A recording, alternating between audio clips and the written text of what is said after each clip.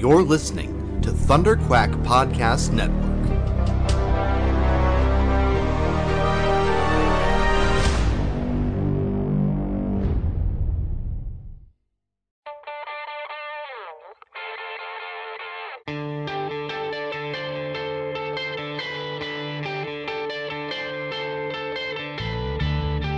Hello, this is DG Chichester, and you are listening to the Epic Marvel Podcast.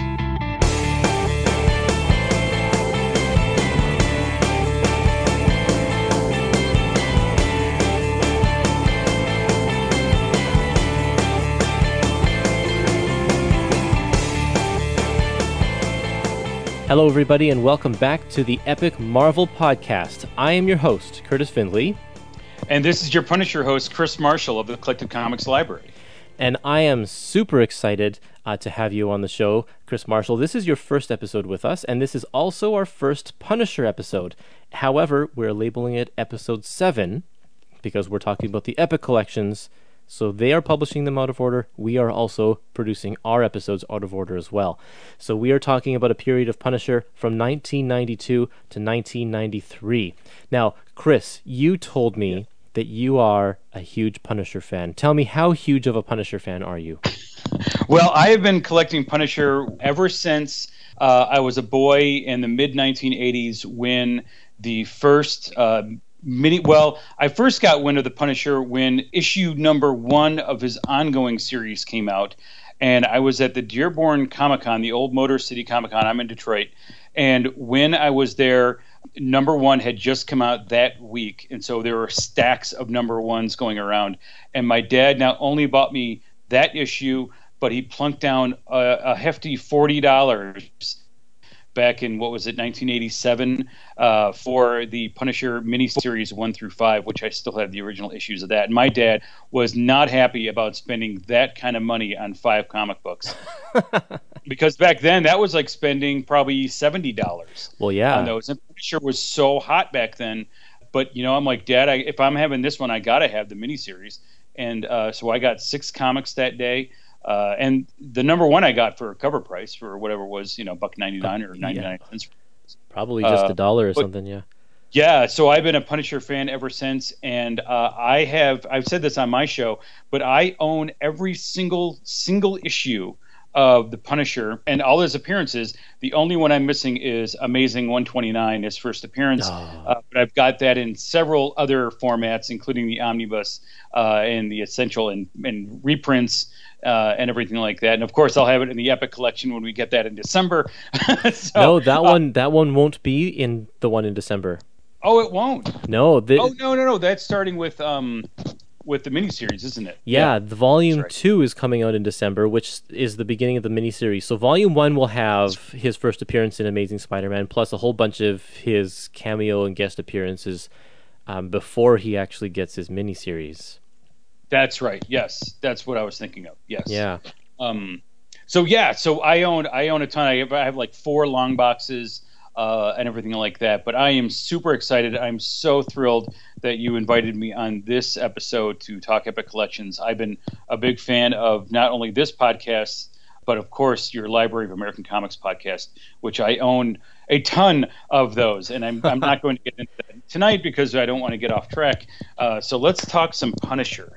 Yeah, so this is really exciting for me too, to have such a Punisher fan on the show, because I know nothing about the Punisher, because I have never really read any Punisher comics. In fact, I own one of the issues in this book that I got when I was, 10 years old or something like that, and I thought that I had read it, but when I was reading through this Epic collection, it was 100% unfamiliar to me. So I probably have owned that issue since I was 10 and have never ever read it. And it's interesting. It's just I've never really been a fan of his style of vigilante justice, how he goes and just kills people or whatever, and that's just hasn't been my thing.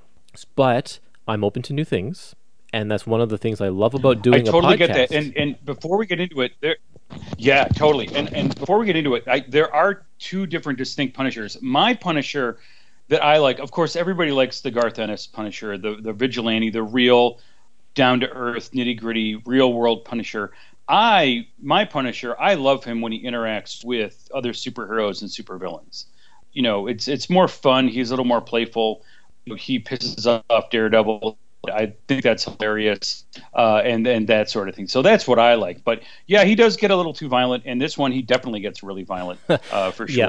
Well, which I don't mind. I mean, I'm a big fan of 24. I love that show, and Jack Bauer is pretty much a Punisher character.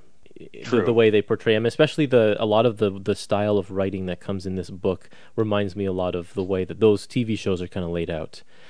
And so that's what I'm really excited about is diving into this, seeing, and as the volumes come out, seeing how he progresses over through the 80s and through the 90s. I just was reading the Spider-Man Epic Collection Round Robin because Adam and I are doing an episode of that one pretty soon. And Punisher is a guest star in the Round Robin miniseries. So I was reading these epics at the same time, and the portrayal of the Punisher in that one is so different than the portrayal of the Punisher in this book because he was in Spider-Man, and that's just a much more lighter, playful book. So he's not taken as seriously as he is in this one. So nice to see both of those sides. Correct. Yeah. Let's. Why don't you tell me what are we reading in? What are we going to be discussing in this episode? So in Volume 7, like you said, from 1992 to 1993, we are going to be having, on the back of the book, it is Punisher 63 through 75, which majority of that is the Eurohit storyline, which I really enjoyed.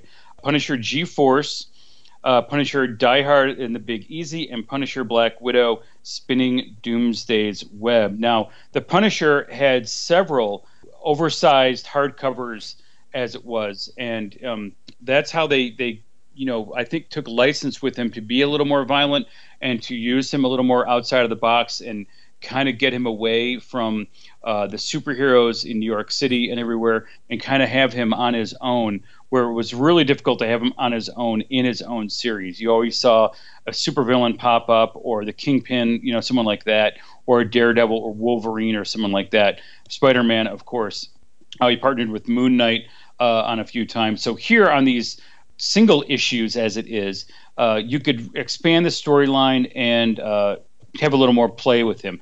What are your thoughts just on the collection in a whole? I think that the reproduction is actually really nice in this. They've done a good job of cleaning up the art and recoloring. And the only real issue that I have is with the Spinning Doomsday's Web, because that one was originally published in a full color process rather than four color process. They just can't reproduce it the same way or restore it the same way they do with the rest of the book. So it looks a little bit different, not as crisp and clear, but it still looks nice. It's certainly not the worst reproduction I've ever seen. I did not compare this with the original that I have. Is it a little more darker or lighter or different colors? Like, what do you mean by the color reproduction's a little bit off? So mostly it's noticeable in the areas that you see anytime they use like a zipatone shading. Got it. Okay. Because especially because this is shrunken down a little bit, it's not the same size as it originally appeared. They had to scan these from their color files. They couldn't. I'm assuming. I mean, I don't know the process exactly, but they're not going back to the black ink and recoloring it from scratch, because you have some really nice, beautiful watercolor colors in this issue. But when you shrink it down, especially with the Zipatone, if you don't have an exact copy or an exact scan and have those perfect circles, once you start shrinking it down, the circles start kind of bleeding together and forming new shapes. It creates this sort of optical illusion, and you can see that on page on the cover, or on page 433, the inside cover. That just has the big Punisher symbol on it, and in the background it kind of looks a little polka dot. That's the optical illusion that you get when you don't have a 100% good scan. So those are nitpicky things. Doesn't ruin the story, but it's just the fact of reproducing from full color, full process color, one shot. Yeah. Yeah, I don't really have any problems. This is my first Epic collection, by the way. Oh yeah. Yeah, so I mostly collect the hardcovers, and like I said, with Punisher, I collect everything individually. Right. But I am going to be getting the Punisher Epic collections, and I do want to get some other ones like Moon Knight and Daredevil down the road. But the only thing I really have a nitpick with this, and it really comes down to continuity, right? Because the way they have the book laid out here, with G-Force beginning, there's one website that I follow called the Punisher Chronology, go figure, who has laid out everything on the reading order of Punisher, including War Journal and War Zone and all his crossovers appearances in Daredevil and Spider-Man and whatnot. But then, and this has been going on for a number of years, his website, but then you might recall, Curtis, a couple of years ago, Marvel had their own official index of the Marvel Universe. And they did this for a number of characters, including Wolverine and Daredevil and Punisher. So if we look at where G-Force falls in the layout, it kicks off this story. G-Force kicks off this Epic collection exactly where it should be with this Epic collection. So G-Force, and then the next story we would get would be Punisher 63, and then so on. But on the Marvel chronology, G-Force takes place before Punisher 63. However, we don't have War Zone or the Summer Special number 2. So this is almost like I'm getting way ahead of myself here, and I wanted to save this for last, but why don't we just do it now real quick. Do you think they should have added the War Zone and War Journal stories in these Epic collections for crossovers and continuity's sake, or is it best to be left off for their own Epic collections? Yeah, that is a topic that comes up time and time again. We see that with Amazing Spider-Man as well, because there are collections like Cosmic Adventures where that include the Spectacular and Web issues in there because it's just one big long storyline. Or in one of the cases with the X-Men volume called Mutant Genesis, there are more X-Factor issues in there than there are X-Men issues. So I think that they need to take it case by case, because if they include all of War Journal and all of War Zone, then they are really bogging down the it's going to be like 20 volumes long to try and get through all of these. Yeah. So the mandate, I think, for the Epic collections has been to collect a singular title and add in the issues where they need to, if they need to preserve a storyline or such. Yeah. I would love to see Punisher War Journal collected individually of this, like have an Epic collection or at least a complete collection. I know they did that one volume that had Jim Lee, and that was really good. Right. But that if they continue with those, I'd be perfectly fine with it. But so what sort of continuity issues are we talking about here? Well, I was going to say, just to follow up on what you were saying, the only problem I see with Punisher as far as crossovers go as Epic's collection would be Suicide Run, which ran through all 3 titles, and then the end when they canceled all 3 titles with the Countdown series. Right. I'd imagine that all of those would be collected in one Epic collection. Could be. And Suicide Run just came out last year in its own collected edition trade paperback. Right. Yes, it did. Yeah. Yeah. So we'll see what Marvel does. They're the geniuses over there. But just as far as continuity goes, I mean, G-Force is collected in the right place, but there's some continuity issues regarding Die Hard and the Big Easy, and then Spinning Doomsday's Web. That's really about it. And that, again, that's being nitpicky, and it really doesn't matter because they are standalone stories. It's however you want to read it. And I'll tell you this, that they are close enough in the way the Epic collection is laid out, the way the Marvel Handbook of the Marvel Universe is laid out, and the way this Punisher chronology lays them out on their website. It's all very, very close. So I'm really not too worried about it.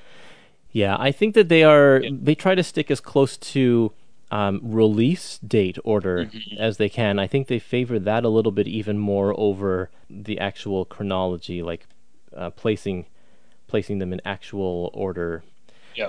Especially with titles, because there are so many one-shot titles, I don't think that they're expected to really fit into what's happening in the main title at the time. They're just their own story, right? They are, correct, yeah. So yeah, they just kind of stick them in the end and the beginning of these epic collections, and we'll see that in all of these epic collections. Most of them start or end with either an annual or a one-shot or a graphic novel, because those ones don't fit in with the main series storyline.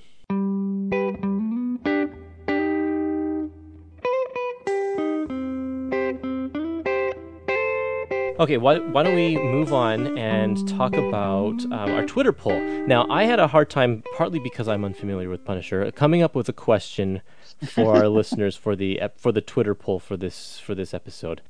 You suggested a good question, is like, which of the 3 one-shots do you like the best? G-Force, Spinning Doomsday's Web, or Die Hard and the Big Easy? Now, I was wondering how many votes we'd get with this, because I don't know how many people have actually read this epic collection or this era of Punisher, because it's not the most popular era of Punisher. We only got 3 votes in this poll here. And they split them? No, Die Hard and the Big Easy took 2 of the votes, and G-Force took 1 of the votes. Oh, interesting. Okay. So yeah, there we go. So I was wondering, which of these 3 is your favorite, Chris? After some careful thought, I kind of liked the Black Widow Doomsday's Web one. Okay. Gotta say. Yeah, interesting. Yeah. I think that I liked G-Force the best. That's what I thought you said, because when we were messaging back and forth, you thought it was a crazy story, which it is. It is absolutely nuts. I loved it. I thought it was like, this is exactly what I want comic books to be. It's out there, and I don't need Punisher to be realistic and senseless. Sending him into outer space is like people don't like Moonraker because James Bond went into outer space, but I think that one's great. So it was a lot of Moonraker going on here. Yes, that's for sure. Absolutely. And in fact, and we'll get into this when we talk about the issue, but I actually think that I liked Spinning Doomsday's Web the least out of the 3 of them. Oh, interesting. Yeah. So we'll compare our notes when we get to the episode and find out why, I think. One other note, I asked for some comments on Facebook, and I didn't really get a response from anybody when I asked the question to give some comments, so we will skip over that part. But I want you listeners out there, if you're Punisher fans, to start talking about Punisher with me, because I want to know what I should think about this kind of stuff, especially when we get into our other episodes.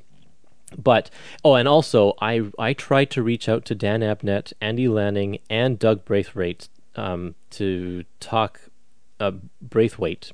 I got to pronounce that right. To talk about this book, but I didn't get a response from any of them. So I have no interview clips to share with you with this episode, unfortunately, which is too bad, because I would have loved to talk to, especially Abnett and Lanning, since this is actually their first pairing together. Yes, that's true. Yep. And that would have been really interesting. Now, there is a clip over on the Comic Shenanigans podcast. My friend Adam was able to interview Dan Abnett a few years ago, and he talks a little bit about how they came to be a partnership, but he doesn't talk about Punisher. But I want to play that little clip about how they became partners, and so I think I'll insert that here in this spot. About that time, Andy was a freelancer at Marvel. He was drawing Ghostbusters when I was editing it, and everybody would go down the pub at the end of the week and sit around and have those conversations. And Andy and I discovered we had very similar tastes in comics. We'd grown up reading the same comics. We were enthusiastic about the same things, and we brainstormed. I mean, not for any purpose, but we would sit in the pub and over a pint talk about what stories we'd love to do with what characters, and they sort of suddenly became prospects for things we would actually do. We always, when we were working together, we don't anymore, we haven't for several years now, but when we were working together, which was over a long period, we split the credit simply because it was the easiest way of representing the two of us working on something. But actually, Andy is not a writer. I'm sure he'd tell you that himself. He's an inker, he's an artist, he's great with ideas. All the writing was done by me. All the scripting, everything like that. So there was a slightly unequal balance in what we did, but we, to the rest of the world, there was no point trying to explain that on a cover credit or whatever. We just, the two of us were doing it, and we would get together on a regular basis and brainstorm ideas, and it grew out of a sort of a down the pub friendship when I was an editor and right at the start of my career. He says one of the reasons why they are no longer partners is because he was doing all the work. Yeah, and that's too bad, because we know that they really took off when they did Guardians of the Galaxy. Oh yeah, that was, absolutely. And then us old school comic book guys were like, well, wait a minute, they did so much before that, Yeah, they did so much before that I didn't even realize they did. Like, I read Force Works when that was out, and I had no idea that Abnett and Lanning was a thing. and now I know. That's what's so great about these Epic collections, and even to some extent the Essentials, and the black and white ones, and the Showcase presents at DC and everything. But it's so nice to have these affordable trade paperbacks as opposed to the giant omnibuses for $125, or even the Masterworks for $50, $75. I mean, these are great. They're very affordable. You get so much for the money, Now, you are lucky. I'm in Canada, and if you look at the cover price on the back here, one of these is $52. Yeah. So the exchange rate kills us. It's just the markup. And then on Amazon Canada, on Amazon.ca, we barely get a discount. Not like you guys. It's not $25 for us. It's like we get a discount. It brings it down to like $45. So we do have to shell out a little bit more up here, but it's still worth it because we're still talking about a $2.50 per issue or something like that. So it's not bad. It's not bad. Well, if I had any toonies or loonies, I would send them to you because Okay. I can't really some stuff. Awesome.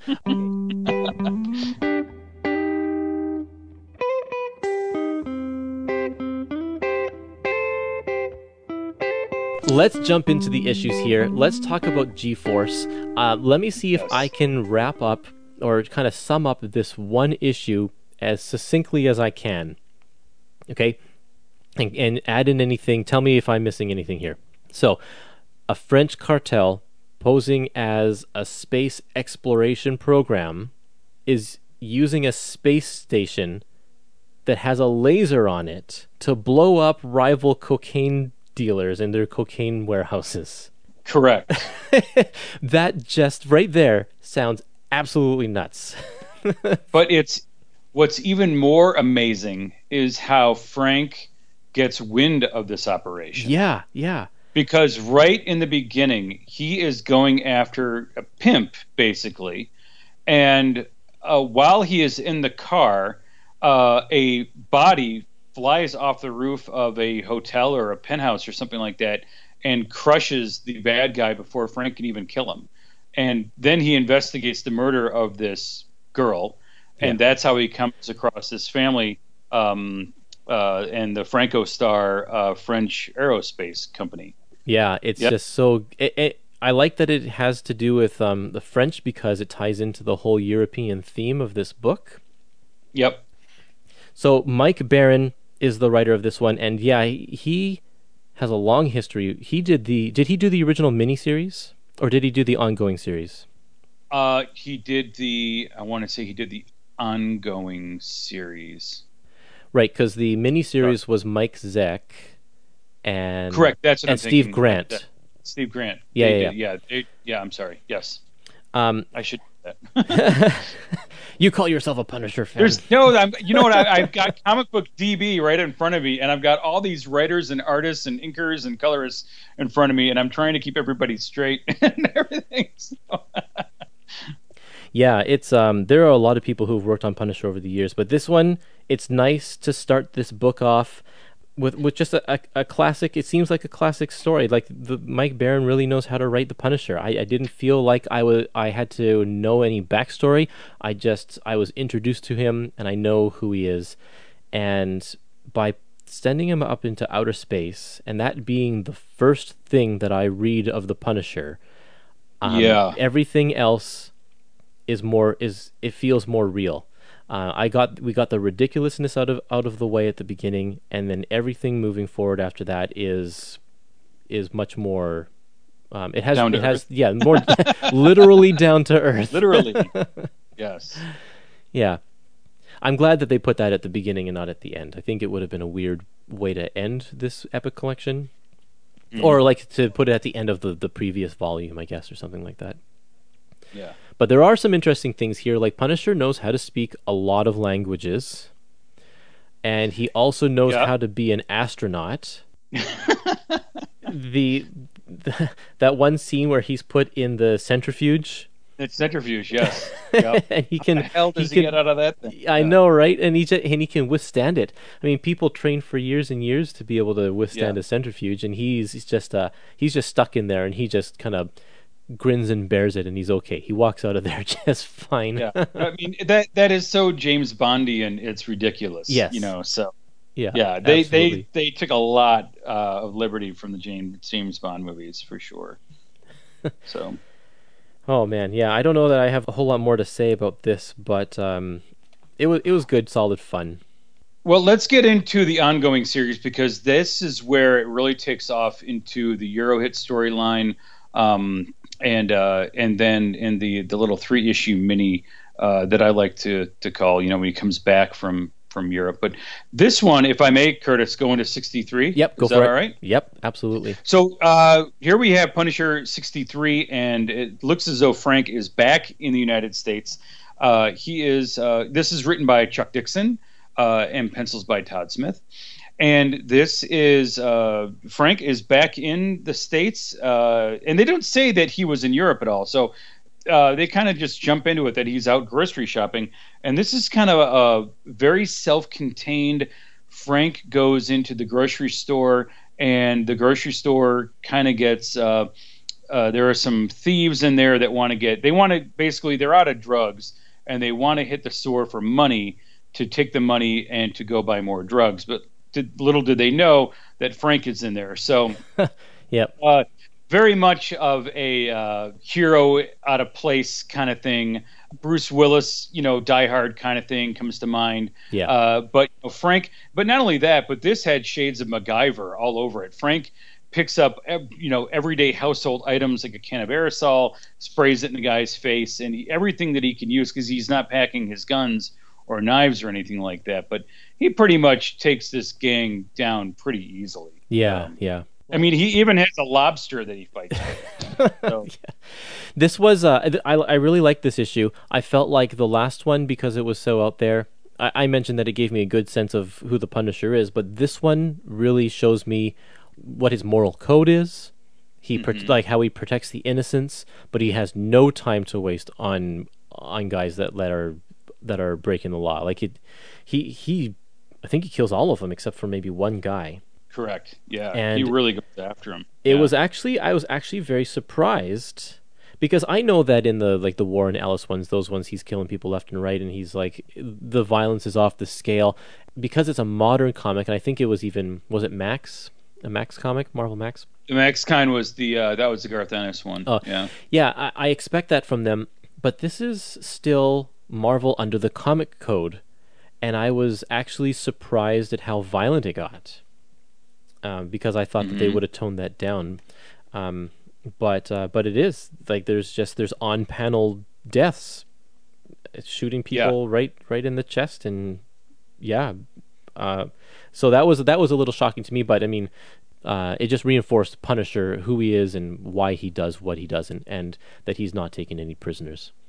Yeah, it also kind of, I guess, if Frank is trying to be inconspicuous.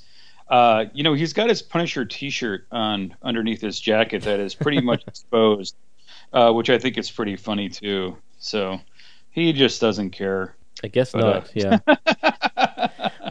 And I like the bait and switch at the end where we think that he's taking the money and running, like he's taking advantage of the situation, but he just takes the lobsters. And he takes the lobsters so he can have dinner. And I think that's the kind of moral high ground that he stands. It's like he's defeating the villains. He doesn't have a steady income, so he will steal food so he can eat, but he's not going to steal a large sum of money because the grocery store still needs to, survive. That's their whole because he robs from the villains. He doesn't rob from the stores, but he figures, I'm going to get paid either way, and he and Microchip are going to have a nice lobster dinner when they get back. Yeah. So. So good. The one thing I wanted to point out was at the end they have this wonderful pinup from Bob McLeod did the inking, and Jan Wynn. What a fantastic talk about violent too. Hanging off the edge of a helicopter and going at these criminals. Yeah. It's a beautiful pinup at the Very end. Very dynamic. So. Now, is this? I know at some point, sometimes, like I know the back covers of Excalibur, I think maybe in this era, didn't have an ad on the back. They had a pinup. Do you know if this issue? This could have been that. Yeah. Yeah, this could have been it. Yeah, I'm sure it is. Yeah, because I think all of these Euro hit issues have pinups at the very end of them. Mm-hmm. Maybe not all of them. I'm looking at the ahead, and I don't. So think that's all a of them question. do. Before we move into Euro hit, and this is where your epic expertise comes in, right? So you have done every single epic collection to come out, I believe. But with that, there's always a major story arc in these epic collections, right? But yet it seems to me that the epic collection itself does not have the overall arching storyline title for the title of the epic collection. For example, the overall storyline here in this book is the Euro hit storyline. However, it is called Capital Punishment.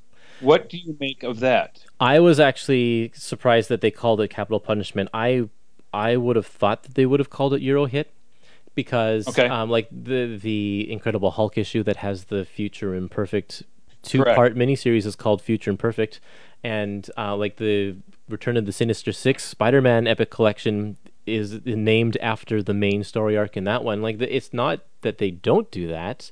Like Captain America: The Bloodstone Hunt, that one is titled appropriately. But yeah, I think that they just wanted to have the word punish in the title, so they used Capital Punishment. Oh, very clever. I didn't even think about that. Because they did that like a couple of times with both Moon Knight's volumes have Moon in the title, Bad Moon Rising and Shadow of the Moon, or something like that. Got it. And I think that's just what they wanted to do. Because Capital Punishment is the title of one of the chapters in Euro Hit, and maybe Euro Hit just isn't an invigorating title. Maybe it's not compelling enough to get people to buy the issue, or the book. But Capital Punishment sounds awesome. Yeah, I noticed that, and I have it in my notes somewhere, that Euro Hit was the name of the issue, Punisher 71, and that is also where you get Capital Punishment. So you get both titles in the same issue at different points. Right. So which is interesting. So 64, you want to hit on 64 and Euro Hit? Right off the bat, I just want to say that I loved this storyline.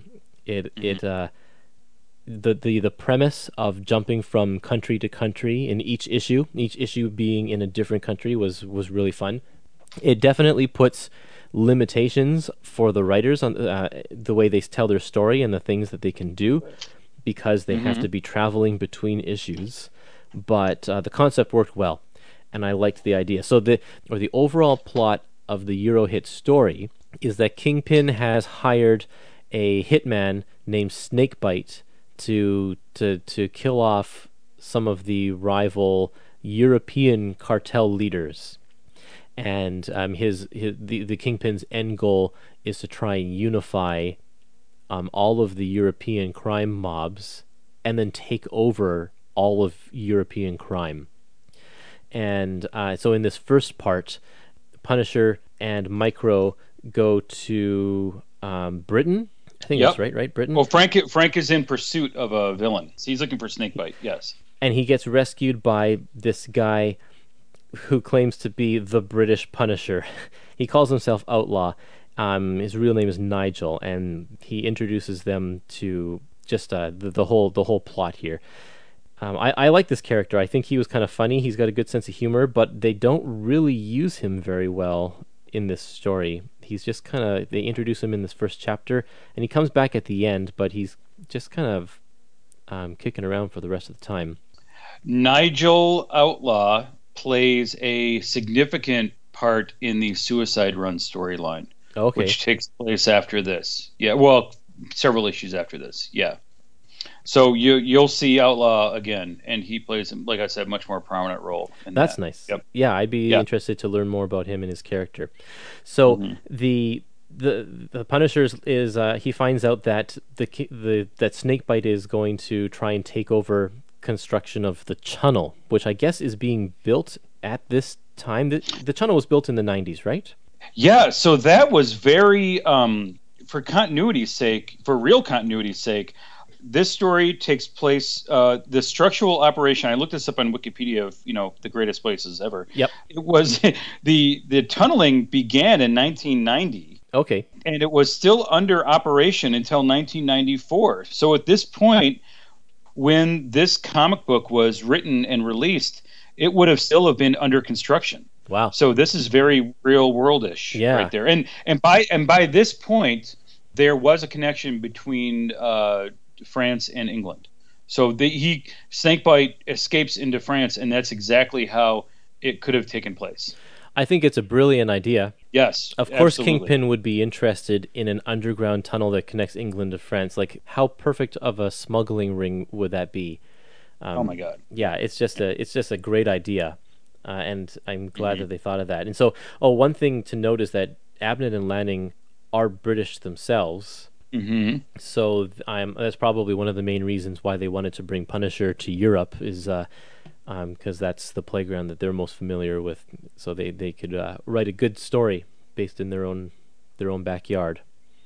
So one of the little continuity things that I kind of picked up on, and when I read G-Force, and then I read this, it kind of said like the 5 crime families of Europe, or the 6 crime families, throughout Europe and everything. In our first story in G-Force, that major crime family of Europe, the French, was this Willie Chauvin. Right. I'm saying his name right. But of course, we know that Frank destroyed that family basically and all of their empire. So by the time this comes along, for the continuity junkies, we have a new French crime family. Oh yeah, right. Okay. So if you want to really get deep and really meta into it, that's kind of how I looked at it. So that is why the family in G-Force is out. Wow. They are no longer the crime family. Huh. Wow, that's interesting. What did you think of having the real world dates? For example, Punisher 64 takes place on August 23rd. And then throughout the storyline, we have actual dates, which is, I think it's really interesting whenever you see this in comic books, not just in here, but in Marvel and DC and other comic books. I like that because I think that this kind of story can't happen in 2 days. And that's the kind of the problem I often have when I'm watching a movie like Die Hard. It's like you have this most unbelievable. Well, Die Hard's a bad example, I think, but like you have a huge plot, and all of from the moment the police discover what's going on to the conclusion of the movie happens like in a day and a half. And like there's so much more that should be able to happen with that. And so to put the dates in here to show that it actually has been a long period of time. Let's see, what is the final date on the last issue here? I think he says it's been like 30 days or something like that, or 1 month. 1 month. Punisher 69, 6 of 7. 1 month has passed since Frank began the story. Yeah, there you go. Yeah, I like that. I think that it shows that this is something that he's really devoting a lot of time to, and it plays up later when he goes back to America, and his disappearance has actually been felt. Correct. That was really interesting. Mm-hmm. Punisher 65. This takes place in France. Punisher is in pursuit of the one woman. What is her name? She gets kidnapped. Morgan, right? Morgan, yeah. Morgan is kidnapped by Snakebite. Of course, the villain has to take away the lady in distress, take her across into the Channel, and Frank follows her into France. And, what's interesting here is also we get little blurb boxes throughout saying that the events in this story takes place before Daredevil 300. So I'm not sure what happened in Daredevil 300, but... That's the one where Daredevil kills the Kingpin. Spoiler That's alert. Why. Okay. No. Yeah, spoiler alert. No, that is great. And that's kind of why this one has to take place before that. So yeah, I think that's interesting. They do, because if I would say that Punisher fans are probably fans of Daredevil at this as well, right? Oh, absolutely. Yeah. So it's important to make that distinction. If Spider-Man killed Kingpin, maybe that wouldn't have been as necessary to say, but people are continuity nuts, so it's good to know. Yeah. Oh, that's good to have. So when Frank follows Snakebite back to Europe, first of all, we should point out that I love the fact that each of the issues, the covers, have a flag. So, for example, Euro Hit number 1 has got all the flags in the background, but yet the splash panel has got the skull overlaid on the Union Jack, right? Which is great. So, and then in volume number 2, we have Rapido on the cover of 65, right? Yep. And then the Punisher skull is overlaid on the French flag. Right. So that's kind of how they do it, which is really, really cool. And also it says now on sale twice a month. So they really wanted to get the story out. Yeah, Marvel did that during the summer months during these years. They did. They would up their publishing by to bi-weekly so they could get big stories out in a quick amount of time. Yeah. So what was really cool here is Frank kind of follows Snakebite back to his hideout or lair, which is like a big mansion, and there we find his group of criminals, including Shafard, who's a hacker, Rapido, who is on the cover of this one, who is a weapons expert, and Batroc, who is an assassin. And we'll know Batroc from the Captain America Winter Soldier. Yes. You might know, but I don't even think they say his name in that movie, do they? They do. They do? Okay. Yeah. Mm-hmm. He plays a fairly small role at the beginning, but he's pretty cool. Yeah, he's definitely cool. I found it very interesting that he appeared in this book because he's often played as kind of a joke character. Mm-hmm. But in this one, he actually he's grounded as much as everything is grounded in the Punisher world here. He is a much more serious threat, even though he's still wearing his purple spandex. It's an awful outfit. Yep. But he's still great. And I should point out that Rapido, we talked a little bit about Suicide Run. Rapido also makes a significant appearance in the Suicide Run later on. Oh, okay. So keep for him. Oh, they were able to. So Frank they fight, of course, and Frank and Morgan is able to pull a hit list from Snakebite. So Snakebite is has this hit list of these other crime families that he is going to go around Europe and kill. So he becomes basically the kingpin of Europe. And here we also find out that he is deep in cahoots with the kingpin of Kingpin of Crime, Wilson Fisk. So two things that I just absolutely love: Dougie Braithwaite's artwork. He is so incredibly good. That motorcycle splash at the beginning of this issue is just fantastic. Oh, isn't that great? Yeah, looking at it right now. Just on page 102. Yeah, it's so good. And he just has such a good style. It's laid out. He's very concise with the way he tells his story. And lays out his panels, and like the fight on page 104, just the little fight that Snakebite and Punisher have, you don't even need words to explain what's going on. You can follow the action super well. He's really, really good. He's also a British guy, I think, as well. And I don't know what else he does really, but because I haven't really looked him up. But I'd be tempted to follow his career because he's just fantastic. I love the way he does Batroc as well, because he makes him look serious. Everything, all of the acting that Doug does with Batroc is not goofy. So the mannerisms and his posturing and the fights that come up later down the road, like, he takes this character seriously, and it really shows. And the same thing happens with Tarantula later on down the road too. Oh yeah, we'll get into that fight. That was an epic fight, absolutely. Yeah, when they found out that they were going to use Batroc, they decided to make him more of a serious character, even though he looks kind of goofy, and make the other two henchmen kind of like the oddballs. Yeah. Because you got to take Batroc very seriously, and Frank does. He knows of his reputation, Right. for sure. So this issue kind of ends with them flying over Germany, and that's how we get from France into Germany, which it's snowing in Germany in August, which I found was interesting.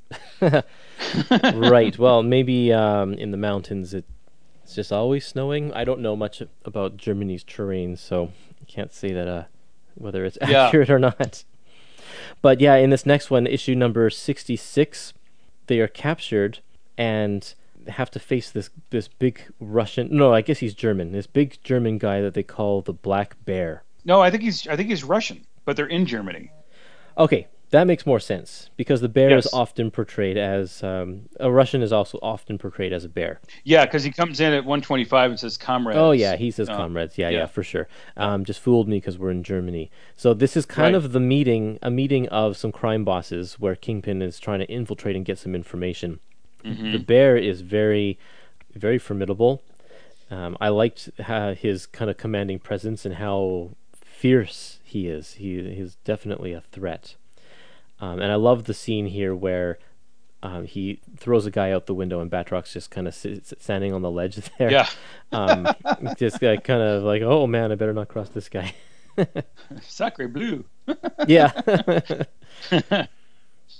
But yeah, Bear, he doesn't really care. He is his own villain, and he is going to, and when he meets Frank and Morgan, I got the feeling that he knows what's going on, and he can kind of manipulate everything. He's like, I'll have none of this. He's like, I'm going to be the winner.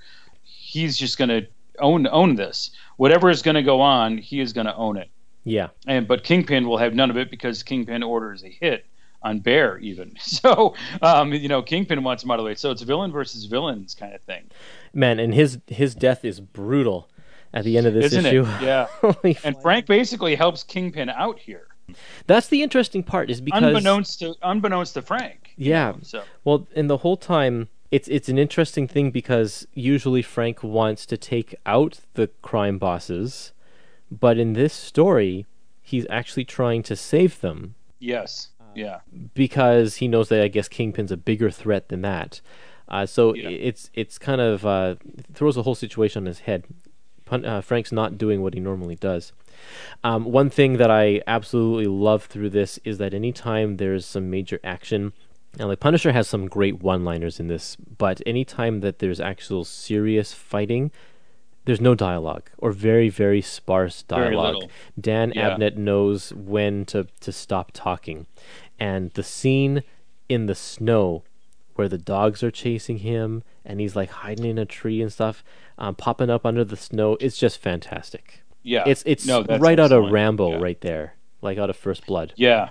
Even I was looking at, before you mentioned that, I was looking at on 142 when they're just fighting hand to hand at the top there. Yeah. And the punches are just being thrown. And then I don't know if you want to spoil how Bear dies, but it is the most brutal thing that is off panel that you'll ever not see. I can't even imagine.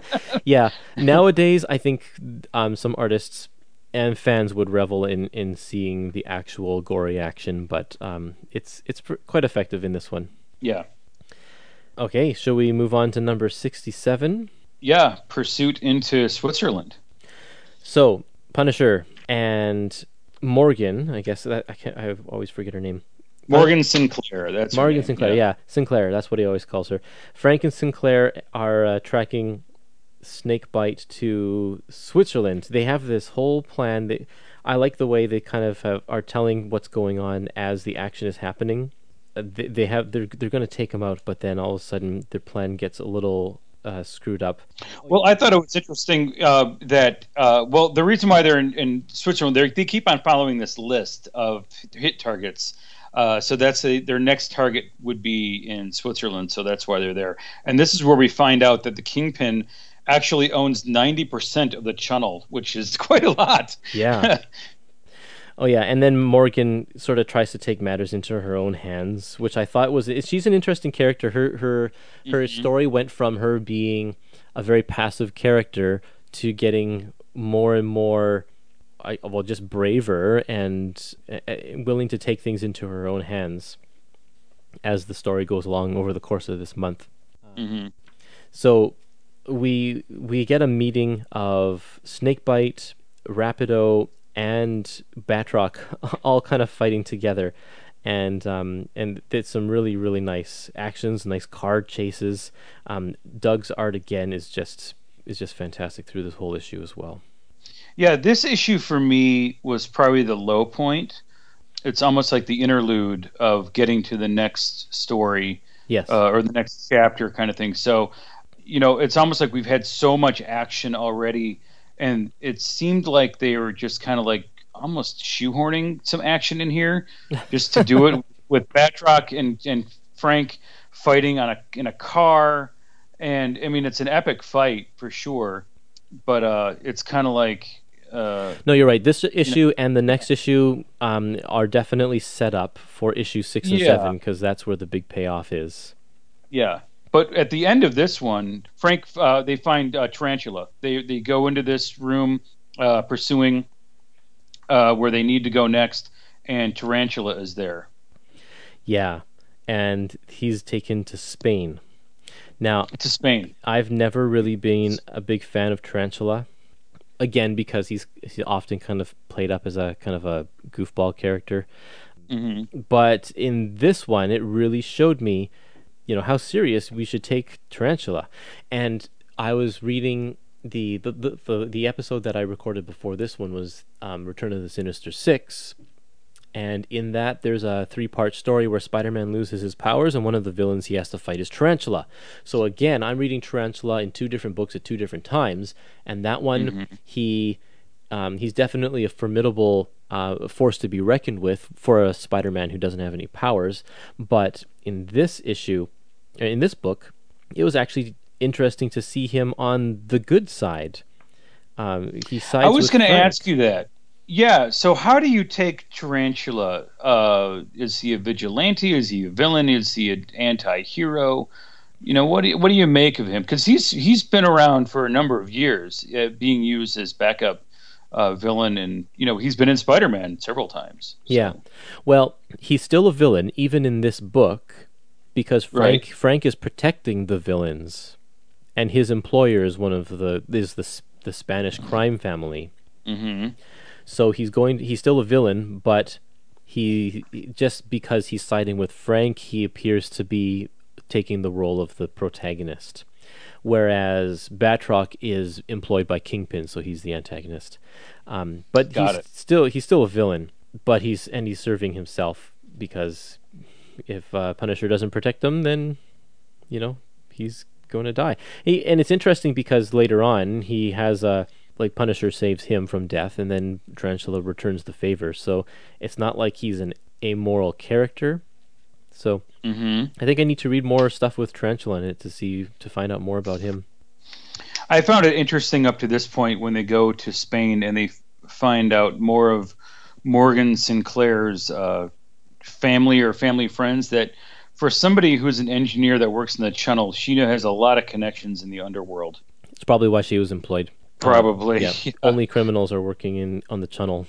And I like how they go to Spain to go see Uncle Paco. I thought Uncle Paco was the greatest name so far. So yeah. And he runs a Spanish syndicate. So we are officially in issue 68 now. 68, Spain. I'm sorry, yes. Just kind of flying through here. This is great. Because, these issues, they just work so well together. This is a really good graphic novel, I guess, if you want to just like the 6 issues or the 7 issues that make up this story. It's just a really good, tight, solid you make story. up a good point. So before I read this epic, I had just picked up Suicide Run, and I'm like, boy, Eurohit would make a great single trade paperback. Yeah. Of just these stories. Yeah. So I think it goes well because at the end it leads into the next story arc so well. And having G-Force here and having him in Europe works well, and but so it works great. You could read this just these 7 issues, or you could read this as part of the Epic Collection. I think it works either way. And I'm surprised that Eurohit hasn't had more, it's not one of the more popular Punisher stories. And I don't know if you can say that there are Punisher, like classic Punisher stories, except for maybe the miniseries and Suicide Run. That's all that I really know. And even Suicide Run was good, but it's known for being the first real major crossover between all three issues. Yeah. That's really, and Frank's not really even in it. It's all these supporting characters. Oh, okay. Like Rapido and Outlaw and everything like that. So, yeah. Mm-hmm. Wow. Yeah, so I think I think Marvel should probably just package these 7 issues together. I think that Punisher fans would like that. Because the rest of it's just kind of fluff. I mean, not fluff, but it's not important. Like, you could get rid of it and it's fine. Although I have to say that I think I like the police story better than the Eurohit story. But we'll get into that a little bit later. Yeah, exactly. So one thing we should point out here is that Tarantula turns more or less into a good guy and saves Morgan from Batroc and a charging bull, right, or bulls. And this kind of and then Frank is fighting the Matador, who's the nephew, who's kind of like the I guess the Al Pacino of the family. He's the up and coming crime boss. And he gets taken out in a bad way by a bull, which is no surprise. We kind of saw that one coming right from the beginning. Yeah. In the opening pages, when we meet him, when he's the bullfighter and Frank shows up, it's like, I bet he gets hit by a bull, and sure enough, he does. So, unlike Bear in the previous storyline, where we did not see that one coming, how he was going to die. Yeah. So, but they all seem to get away in an airplane. And including Frank and everybody, and they are off to where are they off to? They're going back to London. They're going back to London. That's where the jolly old London. So yeah, because I think these final 2 issues take place in London, because that's where the whole showdown is going. Now, this next issue, number, what are we on now? 69. 69. Yeah. Kingpin has ordered the meeting of all of the main crime family heads. He's going to take them all out, all in one place.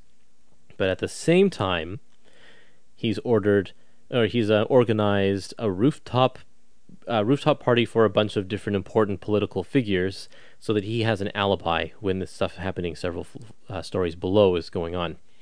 This is my favorite issue out of all of these 7 issues. It's so well done.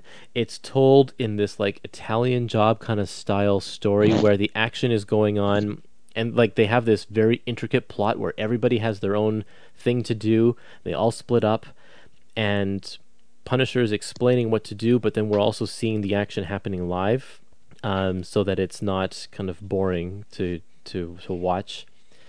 And it's just exciting, the whole thing, the tension that happens here, especially when Punisher first shows up in the boardroom meeting, and Snakebite pops in and is like, "What's going to happen here? I have no idea." It was just anything could happen, and Tarantula fighting Batroc. What a great scene there! It could have been a whole episode just on those 2 guys fighting. Yeah, what a great the way just it was laid out in the fights, and they kept on. It reminded me of, almost like a Star Wars type, where they'd cut away from the fight, then come back to the fight, cut away and see what Frank is up to, and then come back. It was kind of like that. So it's like you want to read through it and see how this is going to end. But I want to go back, Curtis, to the very beginning. I love this cover. Okay. It's so subtle. There is absolutely no action, but you have this giant face of the Kingpin in the background. You got Frank with a gun ready to go to war, and then you've got Tarantula and Outlaw in the back. And if you are just seeing this on the cover or in the comic book shop, and you are not picking up Punisher, no action is action to me on this cover, right? I mean, you're like, what the heck is going on here? Because something's going to go down. And yeah, plus it says capital punishment on the cover as well. Oh, that's where your capital punishment comes from. Yeah. Absolutely. And this is where it says when they're in the boardroom, they say there's a Euro hit going on. Yeah. So this is where we get both titles of coming in the books, in the book and the storyline. Yeah. It is interesting to see Tarantula looking so badass on the cover. Just It he's is, strapped with yeah, all his and arsenal and stuff. he's kind of a poser, really. Yeah. So. Yeah, really good.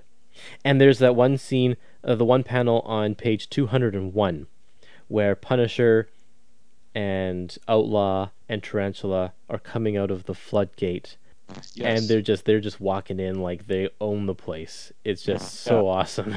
It's so good.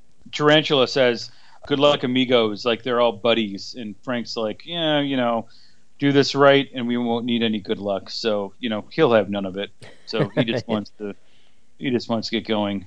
Yeah, the fight between Tarantula and Batroc. Like, I honestly did not know who was going to win this fight. Like someone, you would think by reading this that someone. I mean, they're both going to walk away. We know that, but I wasn't sure who was going to win this fight or how it was going to end. It's interesting having them fight together because they both rely on their feet so much. Because Batroc, his form of fighting, it all is to do with kicking, and Tarantula has his poison spikes in his feet.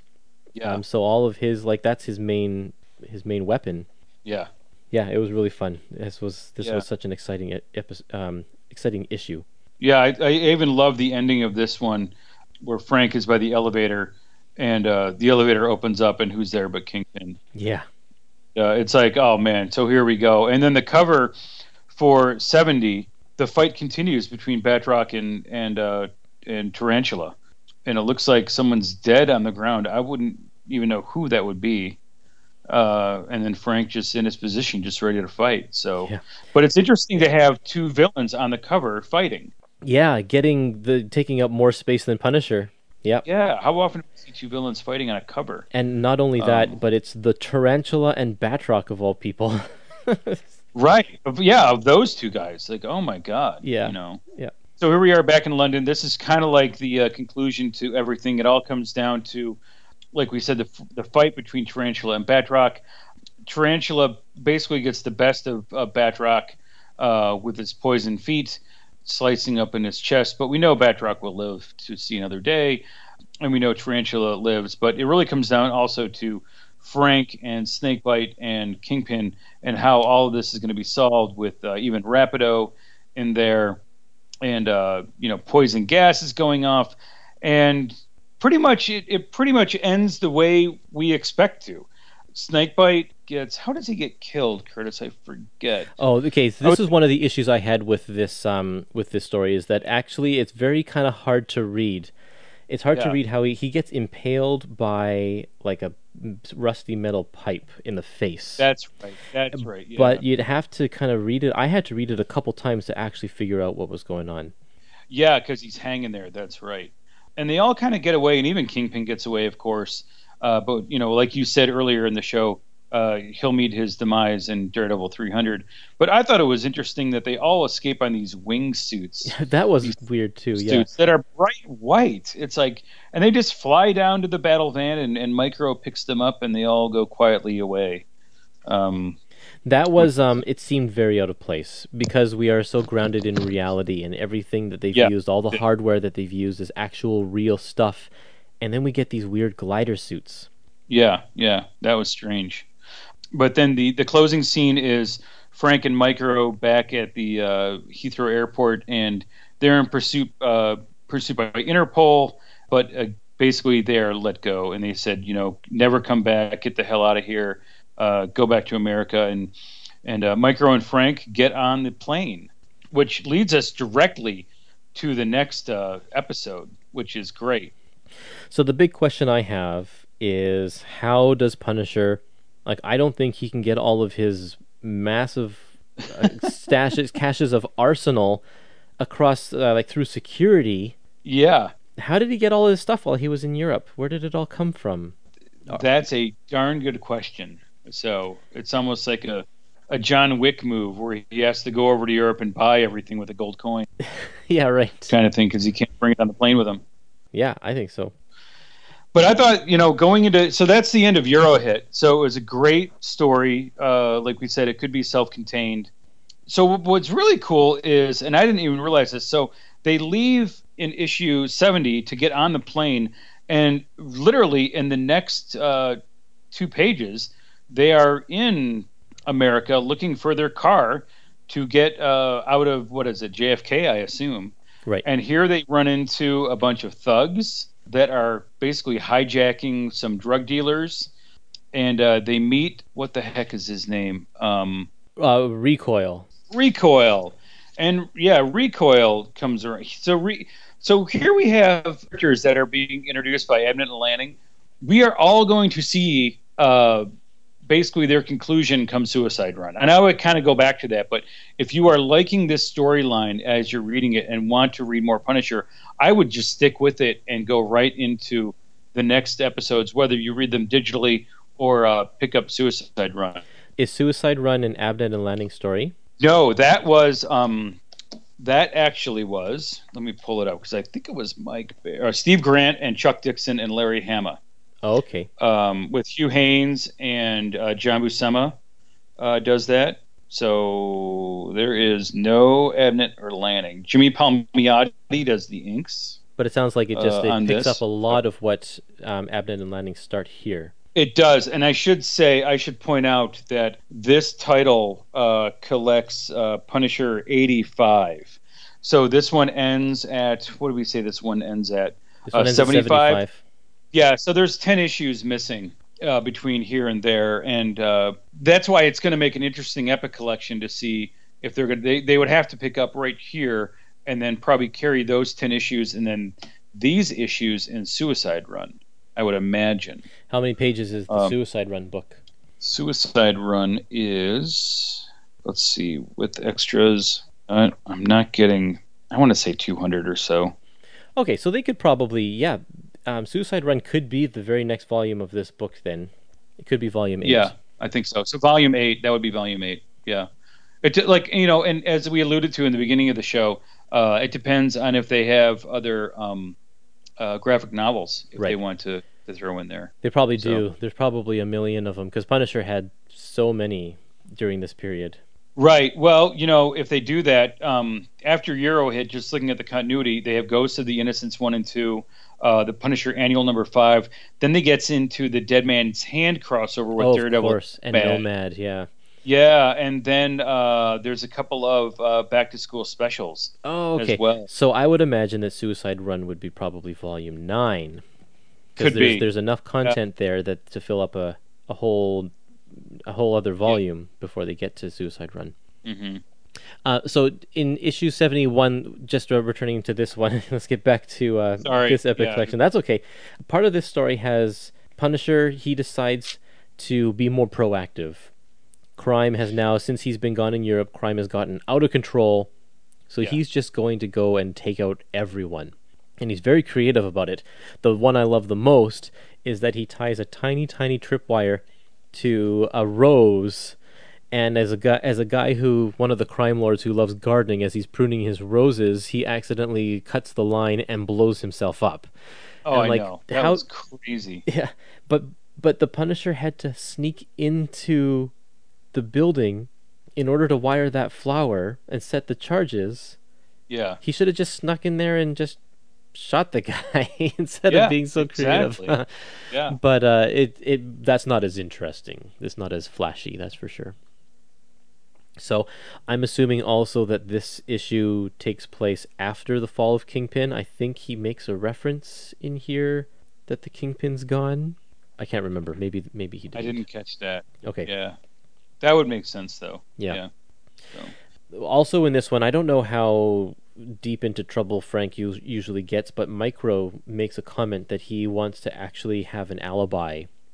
He wants to go out of town so that when Punisher starts doing what he's doing, he is not going to get in trouble for it. So I thought that was interesting. This is real serious business that Frank's getting into now. Right. Well, Micro does have a family. He's got a son, which plays a larger part in more recent episodes of Punisher in the past 5 years or so. But yeah, I mean, these two issues were probably the most violent. He definitely goes on a crazy, crazy rampage. Yeah. And besides that, there isn't too much to say about it. There isn't really a plot other than he's going around and beating everybody up and killing everybody and, you know, getting the bad guys. So Yeah, it's all set up for this next issue, these next 3 issues, which are called Police Action. Police Action. Oh no, yeah. the next one isn't even Police Action. No, Police Action begins in 73. Yeah. Yeah. So in 72, which is called Life During Wartime, Frank follows this gang that killed the teens in the previous issue. He tracks them down, and this entire issue is just a giant chase.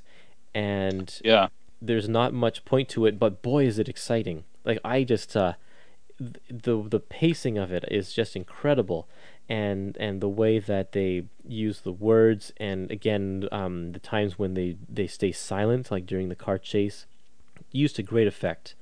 There are a few teams that are just... that work so well together with the writing and the artwork to create such an exciting experience. Yeah. Like, I could feel these cars going fast. It was just so good. Oh, yeah. And I thought that the greatest, we always get these crazy names for villains, but I have to say the villain here, which is MC, which goes by Master of Crack. Yep. Mind that controls and Maestro of Corruption, but Master of Crack. What a fantastic name for a drug lord. I mean, my God, you can't make this up. Yeah. I love that he pretty much names himself. Yeah, it's pretty good. So at the end of this issue, the police, I guess he's a senator. Yeah, well, I guess he's a senator or local congressman or something like that. But while Frank is in pursuit, he chases a kid through the window right when this guy's giving an anti-violence and anti-vigilante. He wants to have gun control laws and that sort of thing. But then when Frank kind of crashes the party, this is where he sets up a new police task force called Vigil. And these guys are pretty much crazy. I gotta say, are. It's funny that his answer to stopping the violence is to hire some ultra violent people to take care of the situation. Well, very RoboCop-ish. It's very RoboCop, yeah. Right. Yeah. Except without the cyborgs. But yeah, so that takes us right into issue number 73. Yeah, so 73, we see the beginning of Vigil. It's her first full appearance. The leader... Oh, here's where we get MC. I'm sorry, Master of Crack. The leader here is Rusty Nail, and which is another great name for a cop. I mean, that's right out of a Die Hard movie right there. Right. But yeah, these guys, it's more or less more set up. There's more action going down. One of the cops, he's just a lone wolf kind of guy.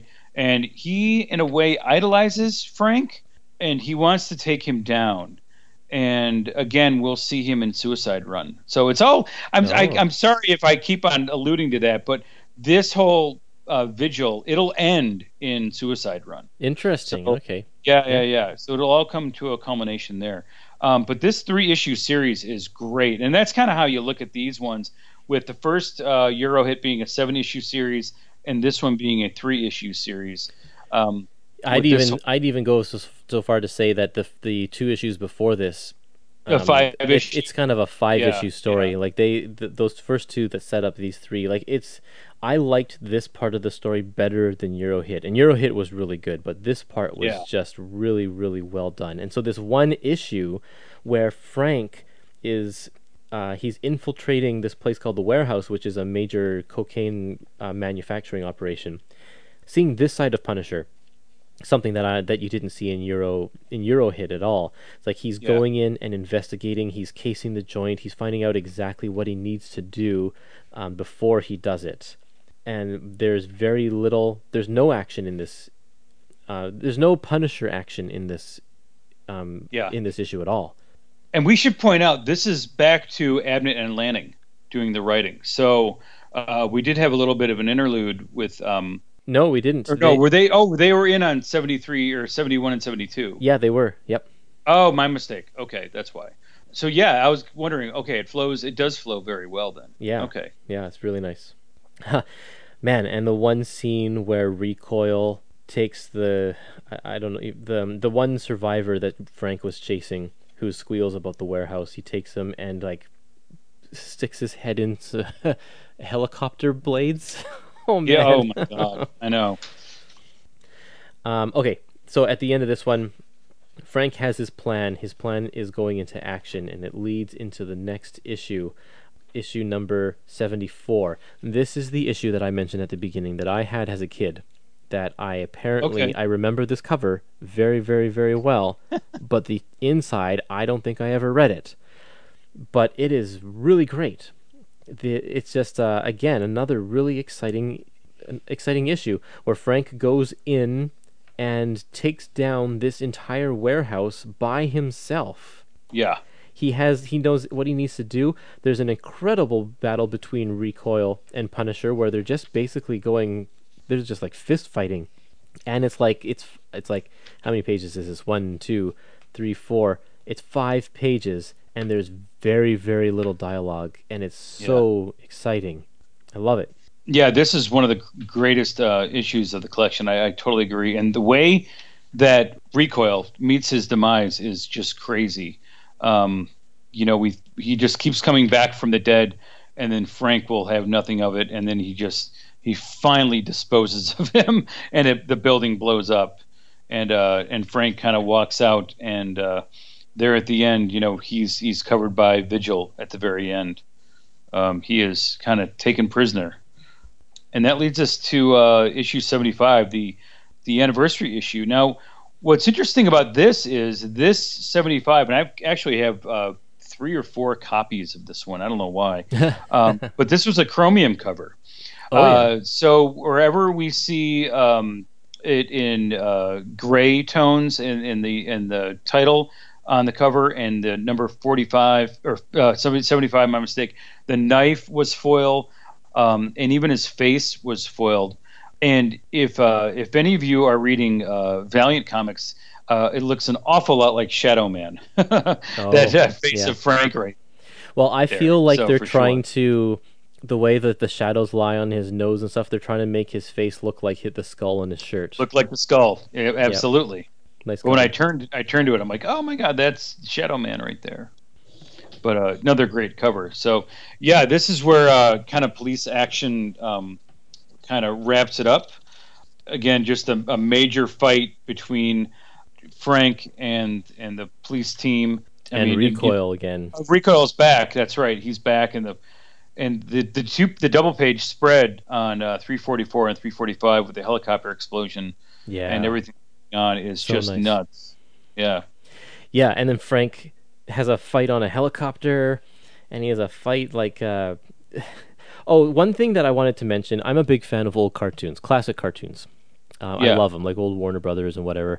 Right, absolutely. Yep. This guy Recoil is constantly referencing old Looney Tunes like throughout this entire thing, and in this Roadrunner, Roadrunner and stuff, and in this one when he's flying on his helicopter, he's on page number 353. He says, "Catch that pigeon."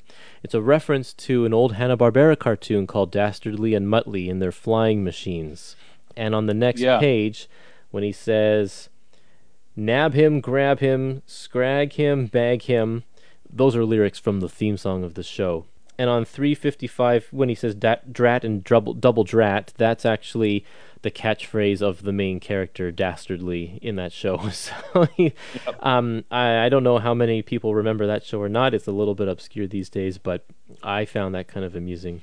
And then That's All, Folks, is Porky Pig. Of course, yes, absolutely. Yes. Yeah, this was a well laid out operation.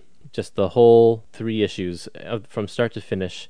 It just, all of the parts fit together perfectly into this really, really nice picture. And when we get to that climax, when the Punisher's about to kill the Master of Crack, and Rusty Nail, saying all these names is just ridiculous. But he has to come up with Punisher's going to kill this guy, but Rusty Nail's like, no, you got to follow the law. And Punisher finds the workaround. He gives the gun to the bad guy, and so the Rusty Nail, the police officer, has to shoot the master of crack in self-defense, and that's how Punisher gets around the law. I thought that was just a brilliant move as well. Yeah, no, that was wonderful. And and the thing is that we know that Rusty Nail really wanted to kill this guy too. He really did, but he had to bring him in. Like, he had to kind of follow the law and stuff like that.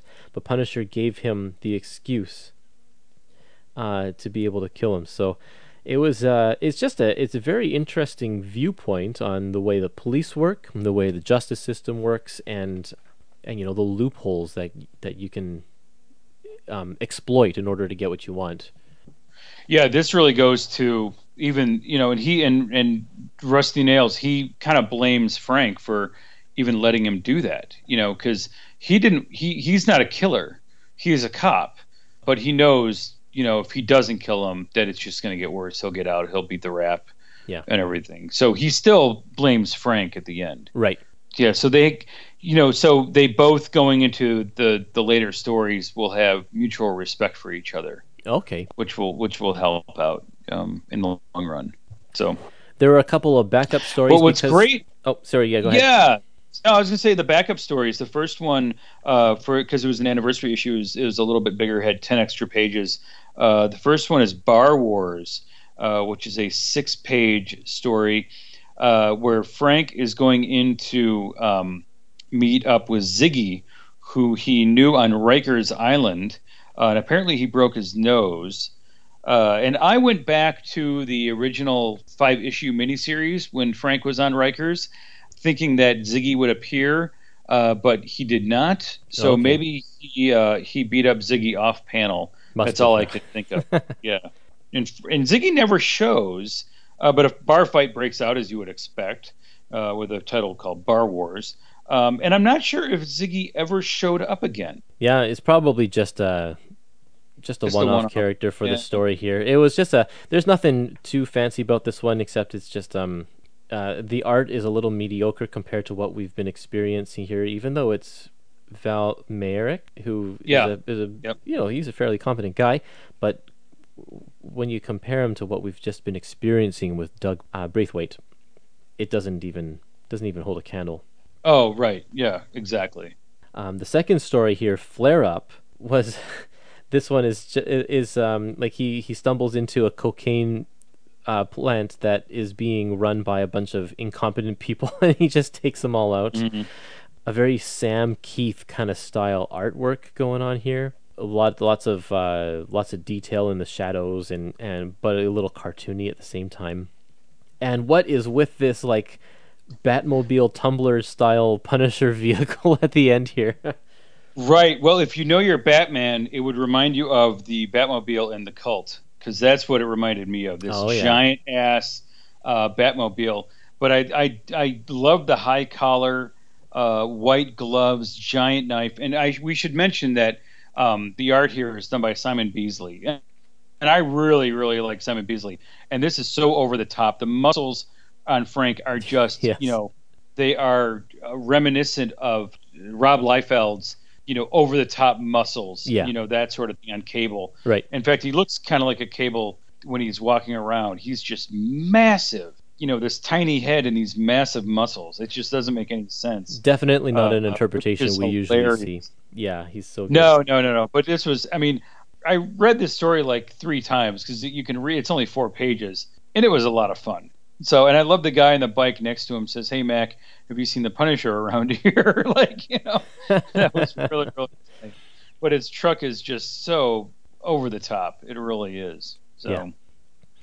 So that brings us to the end of the regular issues in this book. The last 2 are the one-shots. And I think, so Die Hard and the Big Easy and G-Force, they were regular comic-size one-shots, right? I believe so, yes. And then Spinning Doomsday Web was actually part of the Marvel graphic novel line of hardcover books. Correct. Yeah. Yep. Okay. So this issue is written by John Wagner, and I really like John Wagner. I have only read a little bit of his stuff, but I've read some of his Judge Dredd stories, but one of my favorite comics is called Button Man from 2000 AD, that magazine, and it's just fantastic. It's a kind of a future story where people are sent to this kind of life and death entertainment reality TV show, and he has to kill or be killed, that kind of situation. And it's really, really great. It's fantastic.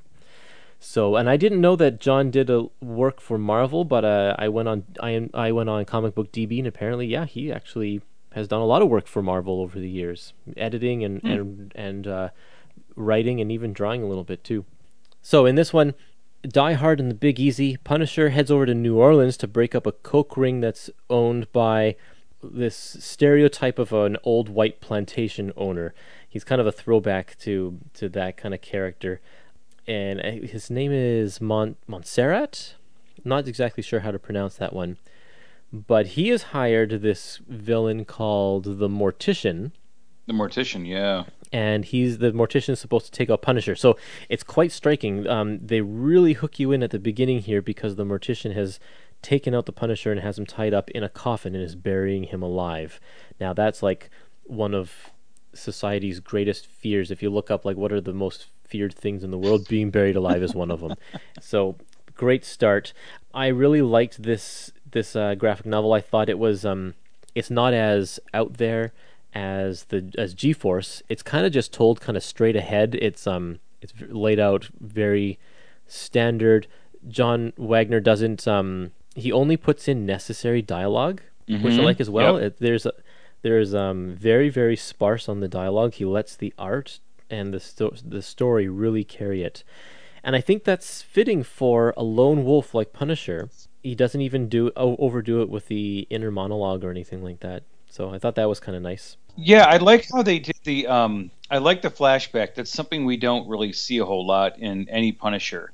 Is Frank is there and he's in a lot of trouble in the coffin, ready to get buried alive and everything like that. And then they flash back to New York, so you got to kind of figure out how he got there. Yeah, you work your way up to it. You work your way up to it. And what was nice is the reveal doesn't happen. Many times that is the first page is also the last page, which is really not the case. It's almost like the crescendo in a way. And then we see Frank get out, and then he kind of goes after Mortician. So right. It's not. So there's more to the story than just him getting out of the coffin, kind of thing. We touched on continuity earlier in the show, and I just wanted to mention that the placement for this story is actually between Punisher 63 and Punisher 64 on both the Marvel Universe Index and that one Punisher Chronology website that I mentioned earlier. So okay. I thought that was kind of interesting how two sources place it in between issues, but here we have it after the Euro Hit storyline. Well after. Well after, yeah, because it takes place before Euro Hit, but here it takes place after in the Epic collection. So I thought that was kind of interesting. Yeah. What continuity-wise in this book makes it come after issue 64? That is a very good question. I do not know. But yeah, I thought that was, you bring up an excellent point. Because it's kind of a self-contained story. Reading through it, I don't see any reason why it couldn't go here. Or I'm sorry. 64. So it actually takes place. Where is it? I'm sorry. Dire to the Big Easy takes place between 63 and 64. So 63 and 64. So right before Euro Hit. But I don't know why it would have that. Maybe because there's just a little bit of a lag before he goes over to Europe. Because when we look at the continuity, Frank is already in Europe pursuing somebody. Right. And then he goes home to the grocery store story, and then he goes back over to Europe again? Right. So this takes place after the grocery store. Okay. Right. So, yeah, it's neither here nor there, but I just thought that was kind of interesting. Yeah, no, it is interesting. There is kind of a time lag. Yeah. But anyway, that's no big deal. But yeah, I like the story. Going back to the voodoo angle is always something weird, I think. Yeah. And I'm not sure if Frank... The only reason why I didn't like the story as well, as opposed to, the drug lord, even though the first story, G-Force, is so far out there, it was drug lords, it was kingpins, and Doomsday's Web is more of a S.H.I.E.L.D. story, which I can see Frank in for sure, being military, but this one being voodoo and mysticism, it's really weird. It's almost like when Frank teams up with Doctor Strange or someone like that. It's like he's really out of his element. Yeah. And and that's kind of but it's interesting. It's fun, don't get me wrong, but it's just not the way I like to see Frank. But the thing is, here in this story, the mortician claims that he can bring people back from the dead, but we don't actually see it. Is he the real deal? There is this sense of supernatural in this story, but it's never actually shown. Yeah, I don't know. That's a very good question. Yeah, so I don't know if it is kind of odd that Frank would be in this kind of voodoo world and whatever, but it seems like it's just a charade for the most part anyway. Yeah. Yeah, it's interesting, and I always wonder if the people in New Orleans, whenever they read stuff like this, if they're bothered by stereotypes. If the whole voodoo thing is like, if they're tired of that, like, why can't you write a story about New Orleans that doesn't have anything to do with voodoo, or any of that kind of stuff? Because I never know. And like Disney recently did the Princess and the Frog movie, and again, it's the same thing. In fact, the mortician is pretty much the Dr. Facilier character, the same guy. Like, he wears the hat and everything. Yeah, and another stereotype is, in this day and age, in 2018, I doubt we would get the white Southern plantation, right? Very racist overtones in there for sure. Yeah, but but they did that in the late 80s and early 90s. Still, they dressed up in the old school and right, and that's what they did. So, but I don't think we'd never see a comic like that these days. I don't think so. Not. I mean, he's painted as the bad guy, so maybe it's okay or something. I'm not sure. Yeah, but it's just odd. I mean, we have the riverboat with all the white rich guys, and then we have the black band playing in the background, their banjos, and exactly. Very, we wouldn't, if that were to come out today, I don't, I think. I think we're a little more sensitive there. Yeah. Exactly. Okay, my favorite line in the entire book is in this one, on page 425. I was just looking at that. Punisher, the Punisher's taking all these guys, and the guy busts in the room. Punisher, but you're dead. Correction, you are. And then he takes them out. Oh man, there's so many great one-liners in this one. The other one I like is when he's on his motorcycle driving through, like, across a border, and he's like, "Nothing to declare," as he's shooting people. Yeah, that was good too. That was awesome. I also like, just turning the page on 426, that 2-page spread of him fighting the mortician, lots of reds and yellows and oranges with the fire in the background. That really is a fantastic effect. And you're a colorist guy, so what's your take on that? Well, I think it's great. It totally evokes the mood, because the rest of the book uses color to great effect. The rest of this story, because we're in such a moody place, so we get very good contrast between some of, like, if you go to page 394, where they're using a lot of the blues to indicate the night, and with these bright red or bright yellow panels to show off, like, gunfire and that kind of thing. I think it's really cool. And then the fire scene is really nice too. And I modern coloring doesn't quite do this the same way, because a lot of the times they overlay just like the yellow or orange kind of light over top of the panel to give it the glow, whereas in this one they actually are choosing these colors and replacing, like, Punisher is all yellow in that middle panel. The characters are completely yellow. They're not colored themselves with a yellow filter over top of it. Yeah, I think it looks really great. Yeah, so this one, Frank gets the bad guy, and he's back off to New York City. So, do you want to move into our next story? Sure. So this one is Punisher, Black Widow, spinning Doomsday's web, which we mentioned is part of the Marvel graphic novels. This was an interesting one because Frank gets the headline here. It's Punisher and Black Widow. However, to me, and correct me if I'm wrong, but if you feel the same way or not, this feels much more like a Black Widow story. You are not wrong about that at all. I was going to say the same thing. Punisher is kind of just stuck in this book, I think, maybe to sell it. Because he really doesn't play a big role at all. In fact, if you took him out of the book, you could probably still have the same story. Yeah, and Frank doesn't even show until halfway through. Yeah. We have S.H.I.E.L.D. and a big setup of what's going on. In fact, a couple of S.H.I.E.L.D. secrets are revealed.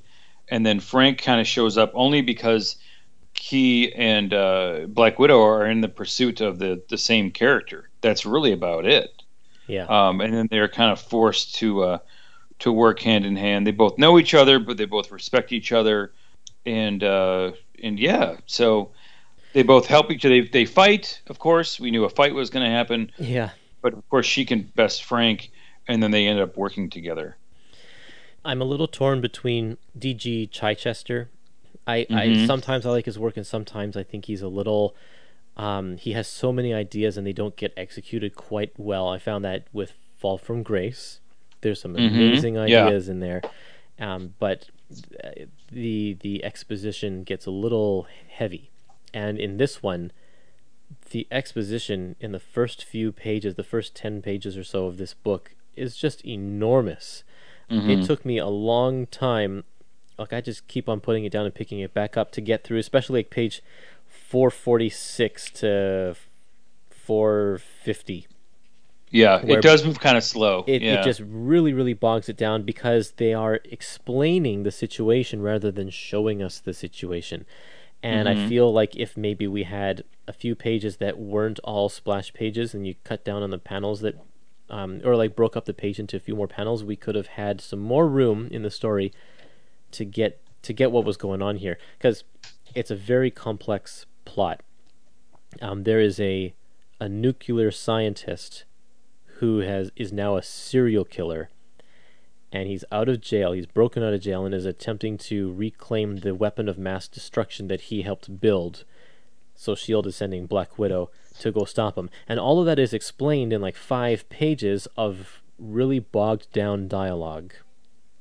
And the rest of it after that kind of moves okay, but that's why I didn't really like this graphic novel as much as the other ones. I just thought it was a little cumbersome. There's another interesting reveal. We mentioned Winter Soldier earlier, and this is the first time that Black Widow meets Alexander Pierce, who was played by Robert Redford. So I thought that was kind of an interesting little twist, to add in. You're always wondering when these characters are meeting each other or running into each other.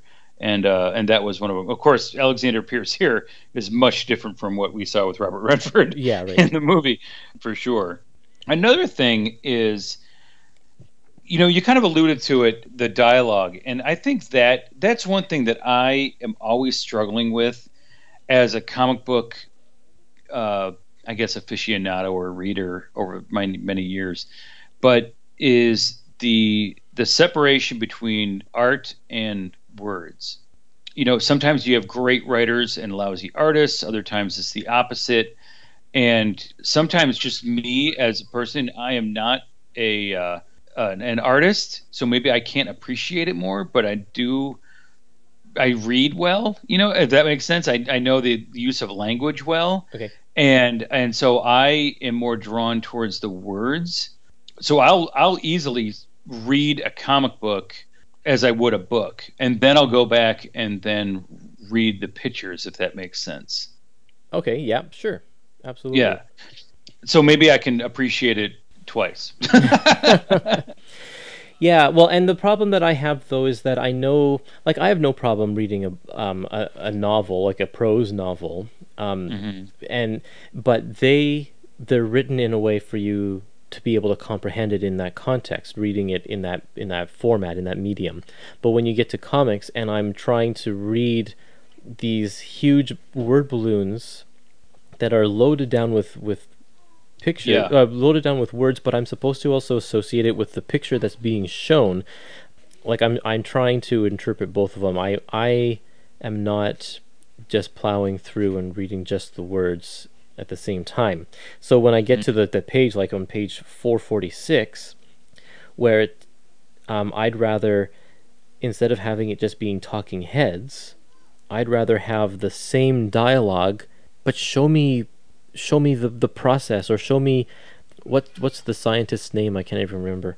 Show me him building the contraption or breaking out of jail and like that kind of thing, because that would be, I think, a better effect, a better use of the medium. No, I agree with that. Yeah, and it's different. It's interesting to see the different dynamics in these. Just looking at the three graphic novels, separately, because you've got one with explosive action right off the bat in the first one, and then the second one, it's kind of like a mystery is going on, and then here it's because S.H.I.E.L.D. is so heavily involved, it's all espionage.